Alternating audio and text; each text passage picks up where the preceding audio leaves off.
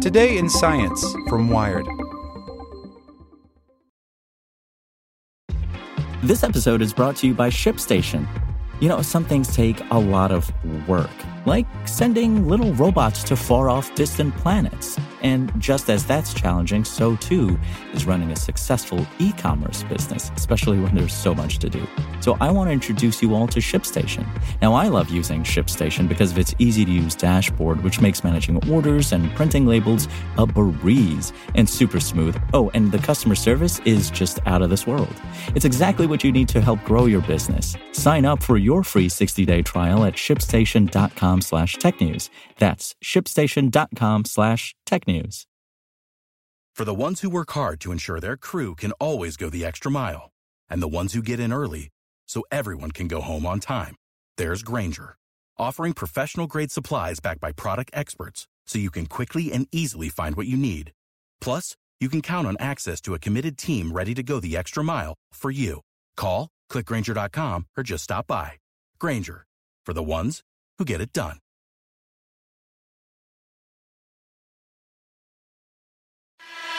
Welcome to the spoken edition of Wired. Presented by the Salvation Army. Join the fight for good and donate by saying, Alexa, make a donation if you're listening on Alexa, or go to salvationarmyusa.org to make a gift. The science behind social science gets shaken up again by Adam Rogers. Taking a lice-grade comb to press coverage of Hillary Clinton during the 2016 presidential campaign can feel a little like relitigating, but in light of recent news about President Donald Trump, consider this article. It really doesn't matter if Hillary Clinton is dishonest.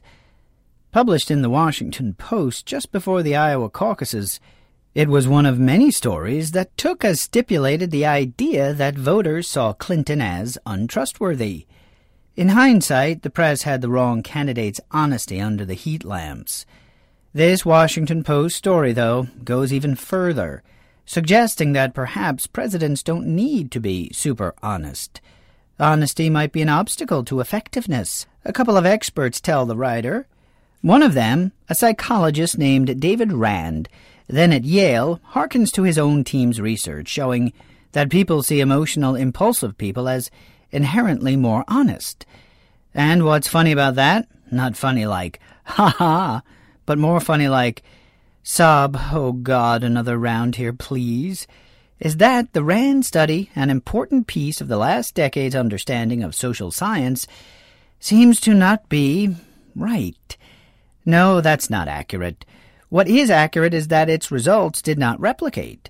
Along with a half-dozen other major social science papers reworked in a study publishing today in the journal Nature Human Behavior, that study apparently fails a key test of scientific validity, which is the following. If you do it again, you're supposed to get the same results. That doesn't mean those papers were wrong, except it kind of does.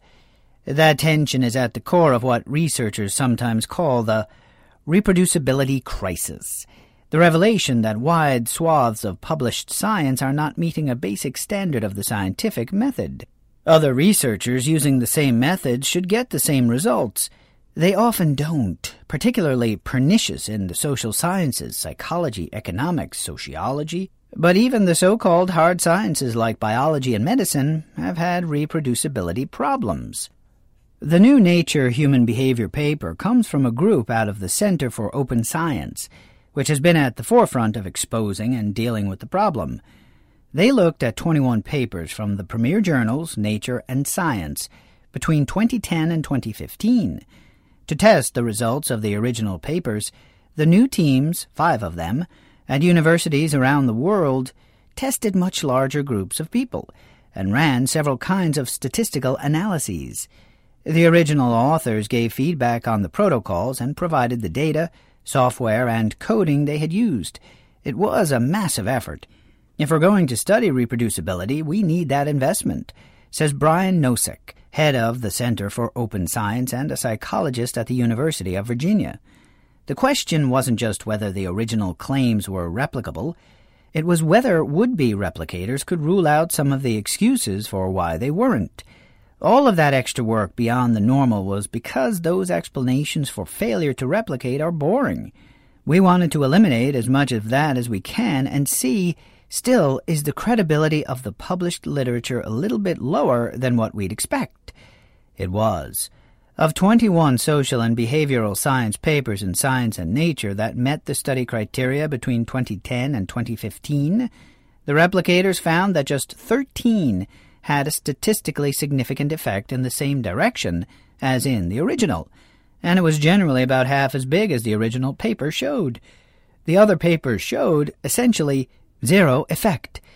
That's nothing to shrug at. Nature and Science are major journals. Articles in both not only further scientific careers, but also, through emails to journalists in advance of publication, help dictate science coverage in the popular media. Yes, I get those emails, and yes, this Nosek paper was in one. Research promulgates. Flashy, interesting research gets embedded in popular culture, sometimes despite its reproducibility or lack thereof.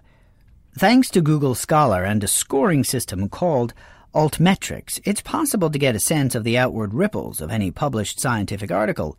The honesty study I mentioned has been cited more than 800 times in books, journals, and other sources, including by its own authors.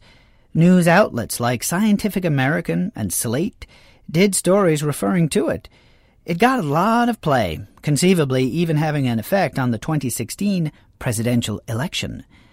Now look, just because the paper didn't replicate doesn't actually mean its conclusions were false. Experiments failed to replicate for lots of reasons. In comments to Nosek's group, David Rand, one of the original study's authors, suggested that the problem might be a methodological one.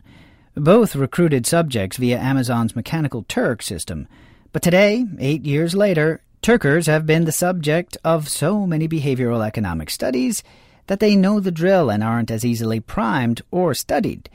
Rand also pointed out that he was an author on 3 studies in the Nosek paper, and 2 of them replicated.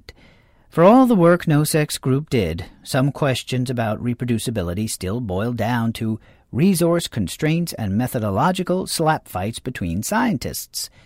Rand makes a good point about Mechanical Turk and time. The heterogeneity of social life and the variability of people across space and time make it harder for us to get the same result when we do the same thing, says Matt Salganik, a computational social scientist at Princeton who has been involved in replicability research, but wasn't involved with this new work. That doesn't mean that the original result never happened, or that the follow-up result never happened.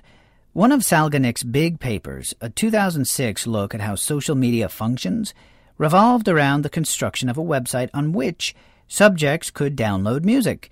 As he says, how would you replicate that today? Would you build a 2006-era website? Would you use the same songs or contemporary ones? Who even downloads music anymore? There are a lot of these decisions that are not obvious, Salganik adds. In other cases, though, they are. One of the studies that didn't replicate, Analytic Thinking Promotes Religious Disbelief, from 2012 asserted that the more analytical a person was, the less likely they were to believe in God. To test this idea, researchers showed 26 Canadian undergraduates a picture of Auguste Rodin's sculpture, The Thinker, analytical, and 31 Canadian undergraduates a picture of Myron's sculpture, Discobolus, neutral. Thus primed, the undergraduates rated their belief in God. The ones who saw The Thinker said they were less godly.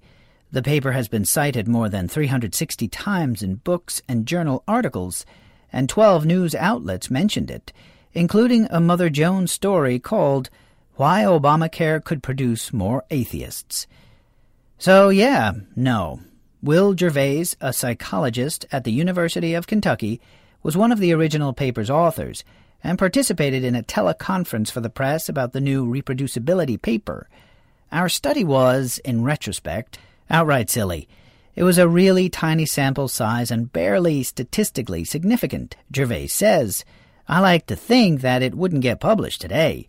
That goes to the heart of large-scale replication studies like this one. They aren't about science shaming or calling the field to action. Thousands of researchers now pre-register their methodology and hypotheses before publication to head off concerns that they'll massage data after the fact. Journals commonly require researchers to submit their entire datasets and analytical code. Even Nature and Science have changed their rules since the NOSEC paper's 2010-15 timeframe. The underlying motivation is a genuine one. They are in it to get it right, not to be right, even though the culture incentivizes sexy findings, UVA's NOSEC says. The competing values of transparency, of rigor, of showing all your work, those are still deeply held in the community, so the change is coming with people who are willing to confront the cultural incentives and practice in new ways. Large-scale reproducibility efforts on every paper from 3 centuries of scientific journals would be prohibitively expensive. But one of the backstopping efforts in the NOSEC paper does point to a creative way forward. In addition to rerunning the experiments, the group also asked a separate set of 400 researchers to form a prediction market, trading tokens and betting on which of the 21 studies would or wouldn't reproduce. Their guesses lined up with the results almost perfectly. No one really knows how prediction markets make their decisions, and the so-called wisdom of a crowd can be biased by all sorts of pernicious stuff. Still, though, maybe we don't need all of this effort on a whole host of different studies. Maybe we can take seriously what the community says is likely to be true, NOSEC says. So, like before the National Science Foundation drops tens of millions of dollars on a new research effort, a market could form on the basic science, and if the result is skeptical, a small-scale replication study could get out ahead of the large-scale initiative. You save a lot of money, or you go into that investment with a lot more confidence. The solution to the reproducibility crisis isn't necessarily more reproducibility studies.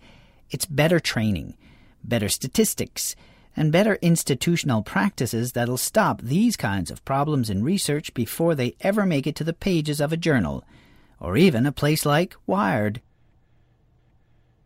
Hello, it is Ryan, and I was on a flight the other day playing one of my favorite social spin slot games on ChumbaCasino.com. I looked over at the person sitting next to me, and you know what they were doing? They were also playing Chumba Casino. Coincidence? I think not. Everybody's loving having fun with it. Chumba Casino is home to hundreds of casino-style games that you can play for free anytime, anywhere, even at 30,000 feet. So sign up now at ChumbaCasino.com to claim your free welcome bonus. That's ChumbaCasino.com and live the Chumba life. No purchase necessary. VGW. Void where prohibited by law. See terms and conditions. 18+.